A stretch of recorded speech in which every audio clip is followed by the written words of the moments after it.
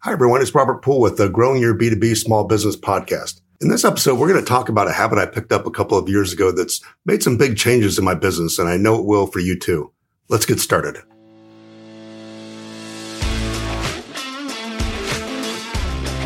Do you have a small B2B business? Are you frustrated with the lack of resources to grow in B2B?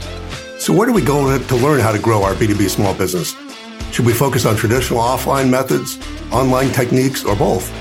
How do we bring in more clients and revenue and yet keep our sanity? I'm Robert Poole.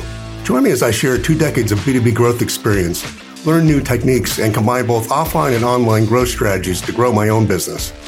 If you're listening to this podcast, you're part of an elite group of achievers who aren't willing to settle for just a 9-to-5 job. Welcome to the tribe and welcome home. Okay, everyone, I hope you're having an awesome day today.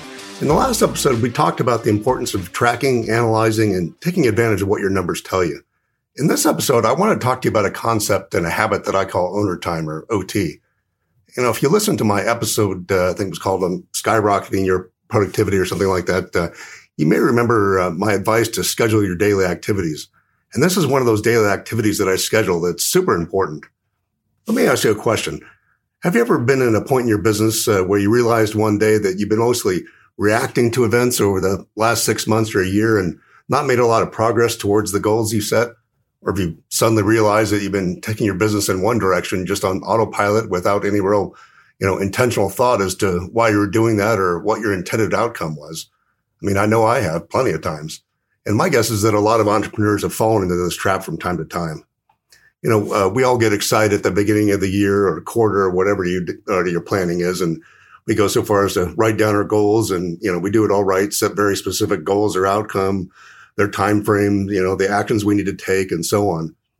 And then we look up in 6 months or a year later and realize we haven't come close to doing what we set out to do. Man, it's easy to do. Business owners are not a lazy bunch. I think you'd agree. And most of us are going full speed without stopping for anything, taking action, getting busy, making a mess and pushing ourselves. And that's awesome. And it's required in business because before anything else, that fire moves us to action.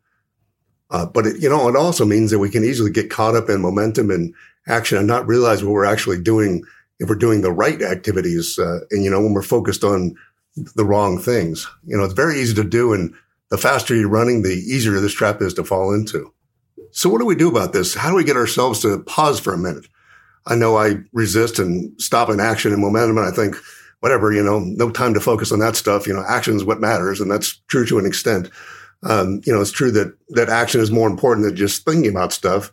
If you're taking the wrong actions because you haven't spent time thinking about the bigger picture, it's going to take a lot longer to get where you're going. For many years, I was mostly in this trial and error, fast-paced action mode. And I think I paid the price for it, and so did our business. I never really stopped to evaluate where we were going as a business. So I wanted to share a couple of strategies that finally helped me get out of this rut. I think I first started formulating this idea when I went to a Tony Robbins Business Mastery week-long seminar. He really hammered home the idea that if your business can't function without you and you're critical to its daily operations, you're an operator, not an owner. This was a tough pill to swallow for the ego, but I realized in my life anyway, it was true. I was in operator mode, a good portion of my time with little thought on how to get to the owner mode.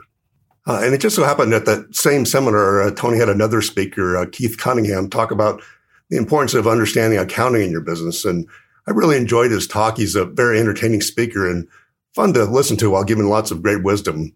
Anyway, so he was promoting his latest book called The Road Less Stupid. And I picked up a copy and read it cover to cover. And I highly recommend it. And I'll put a link to it in the show notes. But, the format of the book is really a bunch of kind of mini chapters or lessons, each time ending with a series of thinking questions. And the overarching theme of the book, in my mind, was about what he called thinking time, which he recommends for all business owners. So I figured I'd try to model his approach and tweak it to fit my own routines and personality. He talked about the concept of spending a set amount of time each week or each day doing nothing but thinking about the big picture, business owner and strategy type of topics. I think he also included some more specific tactical day-to-day stuff, but mostly what I gleaned was it was the bigger ideas. He told a story in there about a meeting that he once had with Michael Milken, the junk bond guy from the 80s, if you're old enough to remember that. He said Milken walked into this meeting and sat down. The executives in the meeting started bringing up proposals. And if I remember right, they were trying to get him to invest on a project or something. And Keith noticed that at one point, someone asked him a question or made a proposal to him. And he sat there for a minute in like an uncomfortable silence and then finally opened up his day planner. And this was, again, a while ago. We have no Palm Pilots even at that point. And I think he looked at his calendar and said, okay, I have time on Thursday from 7 to 7:30 to think about this proposal or question, and he wrote it down. And Keith was so impressed with the importance Milken put on thinking that he came up with this idea of planned thinking time. I know I'm probably butchering the story so you can read it for yourself in the book, but the point's solid, which is that the importance of taking time to stop and think instead of just reacting and taking action without intentional thinking. So Keith goes into a whole procedure he recommends for doing this. So as I said, it's worth a read, but let me tell you how I do it and how it's helped our business. First, for me, I decided to commit to an hour a day to what I call owner time or OT, which helps me keep on track as to what I'm doing and not get caught up in the daily minutia. I split that time into 2 30-minute segments. So the second 30 minutes is my quote thinking time, where I turn off my monitor, put my phone on do not disturb and let my staff know I'm in a meeting with myself. Sometimes I go as far as going into an empty office or going outside the office to get away from distractions. And this is kind of a mini daily version of a concept I talked about in the episode. I think it was called Me, Myself, and I. So you want to check that out for some more on that concept. But instead of working off a computer, I take a legal pad and a pen and physically write down my thoughts. I found it's a lot easier to be in a creative mood when I'm just kind of scribbling and doodling and using arrows and all that kind of good stuff. I usually have a list of topics I want to think about, but I always started off by reviewing my goals and actions that I told myself I would take. It's a good way of seeing when I'm off track. And then I spend time asking myself questions and coming up with specific actions to address those questions. Again, these are bigger picture, what I would consider, owner hat type of questions, not day-to-day operational stuff.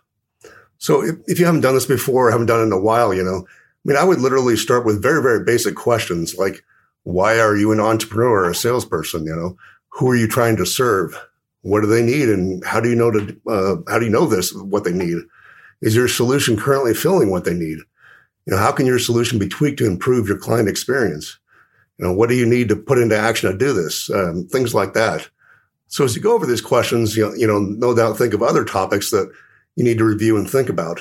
Maybe it's evaluating a campaign or a tactic you've implemented a few months ago, reviewing the numbers and then deciding how to tweak things to improve it. It can be anything that focuses on moving your business forward. Again, not things about daily operational stuff. So I mentioned that the time spent thinking was, part of my 1 hour dedicated to owner time. And as I said, that's actually the second part. The first part is what I would call working on me through self-education. This is a critical part of your business's growth, as your business is really only going to grow in proportion to the amount that you grow as a person and your skill set and your wisdom. If you're doing $1 million in revenue now and you're frustrated that you aren't doing $5 million, guess what? It means you haven't become the person who can build and maintain a $5 million a year business. And that's a hard pill to swallow for the ego. And you may not agree with me, but, I talked about this concept more in the episode called Becoming, and I would recommend that, so if that statement seems out of whack to you, go back and listen to that episode, and I think you'll see where I'm coming from. So let me quickly, define what I'm talking about with self-education versus more formal institutional education. I know this will tick a lot of people off, but, in business, your degree and what school you went to has very little to do with your success. If you have a Harvard MBA, that'll get you a nice job at a big corporation, but really doesn't do anything for you as an entrepreneur. One of my favorite movies of all time is the original Wall Street movie with Michael Douglas back in the 80s. And there's one part he's talking to his apprentice, the character Bud Fox, and says something to the effect of, these Harvard MBA types don't add up to dog, poop. That wasn't the word to use, but don't add up to dog stuff. And, give me guys who are poor, smart, and hungry. And, that's, kind of an insult to someone who spent $500,000 going to Harvard. But when it comes to entrepreneurship, I have to agree. Having a formal education is a great start. But if you don't keep adding to that education as an entrepreneur, you've really wasted your time and your money. Again, I'm not down on formal education at all. I mean, I went to a pseudo Ivy League college, and I say pseudo because technically the military academies like West Point aren't Ivy League, but I think they can be considered in the same category, given that, as for example, in the year I graduated West Point had more Rhodes Scholars than Harvard or Yale did. So anyway, I'm not tooting my own horn at all, because I didn't graduate nearly at the top of my class. I think it was in the bottom of third, or maybe even worse. The point is, I think formal education and good schools are great experiences, just not a prerequisite for succeeding in business. Okay, well, off that rant, back to self-education. So what is self-education? For me, this normally falls into the medium of reading books, as, I tend to like to read, but, it could be video, audio, whatever your best learning technique is. I get impatient with video a lot of times and I have a hard time watching. So, but these days you can speed up video as well as audio, which I do when I think the content's valuable. So what do you read and consume in whatever your learning media is? If you don't do this regularly, I'd start off with anything. I mean, that Keith Cunningham book is a great one, but you can start off with anything.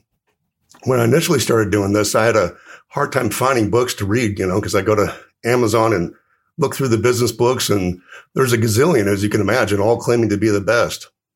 What's really helped me is creating my own library of books that I hear mentioned from people, that I know, or a speaker I might hear, or a title someone mentions on a podcast. So whenever I hear someone talk about a book, I immediately order it from Amazon, regardless if I'm interested in the topic at that point. I built a whole bookshelf with topics ranging from social media marketing to sales books, to general business books. And then I pick books off the shelf that are relevant to whatever I'm focused on in my business. Am I working on improving our sales message and selling to clients? Am I looking for ways to improve the effectiveness of my staff? Am I looking for insight on how to use LinkedIn better as a marketing tool? When you have a lot to pick from, you're never going to be bored and never feel like you're wasting your time. However, I know a lot of people aren't readers, but you can really do the same thing in a different way. If you like watching videos on YouTube, for instance, everything you see on that kind of sidebar of related videos, you can click on them, bookmark them, and so when you're ready for that topic, you can simply go right to it. Same thing with podcast episodes. So regardless of the medium, dedicate a specific amount of time, either daily or, best case scenario, of course, or, 3 times a week or whatever, and schedule right alongside your owner time. And I'm not going to lie, this is actually difficult to do, especially at first. You'll probably sit there like I did and your mind will tend to drift off into daily problems, so you have to learn to discipline your mind to an extent.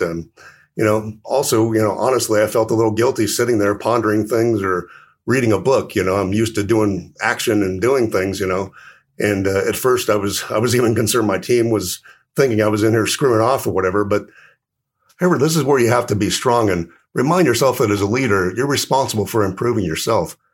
I mean, I'm constantly encouraging my staff to read relevant books or other mediums. I tell them, I don't care if you do it during business hours. I'm happy to pay for it.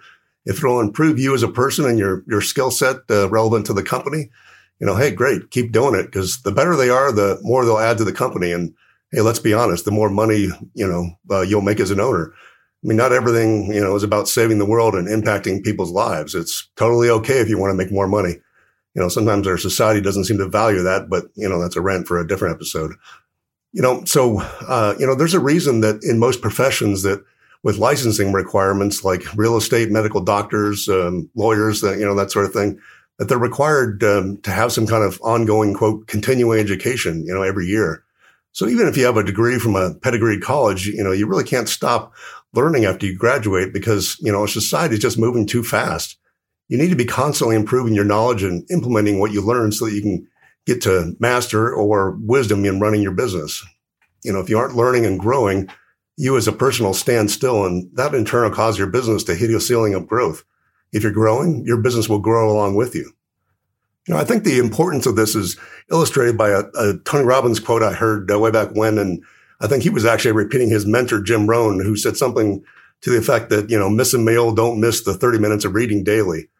So hopefully I've convinced you that to at least consider these ideas. I think, if you combine scheduled owner time and a habit of self-education, you'll gain a couple things. Number one, you'll grow personally and professionally by becoming more valuable to the marketplace. And like I said, the growth of your business is directly related to your growth as a person.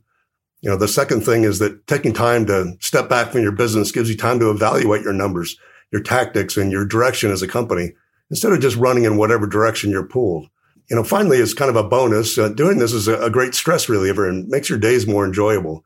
If you force yourself to stop, take a step back, and focus on something besides the day's problems, and then actually learn and improve yourself, this helps turn a tough day into an awesome one and gives you the motivation and energy to plow through your problems. I know this has made a big impact in my life and our business.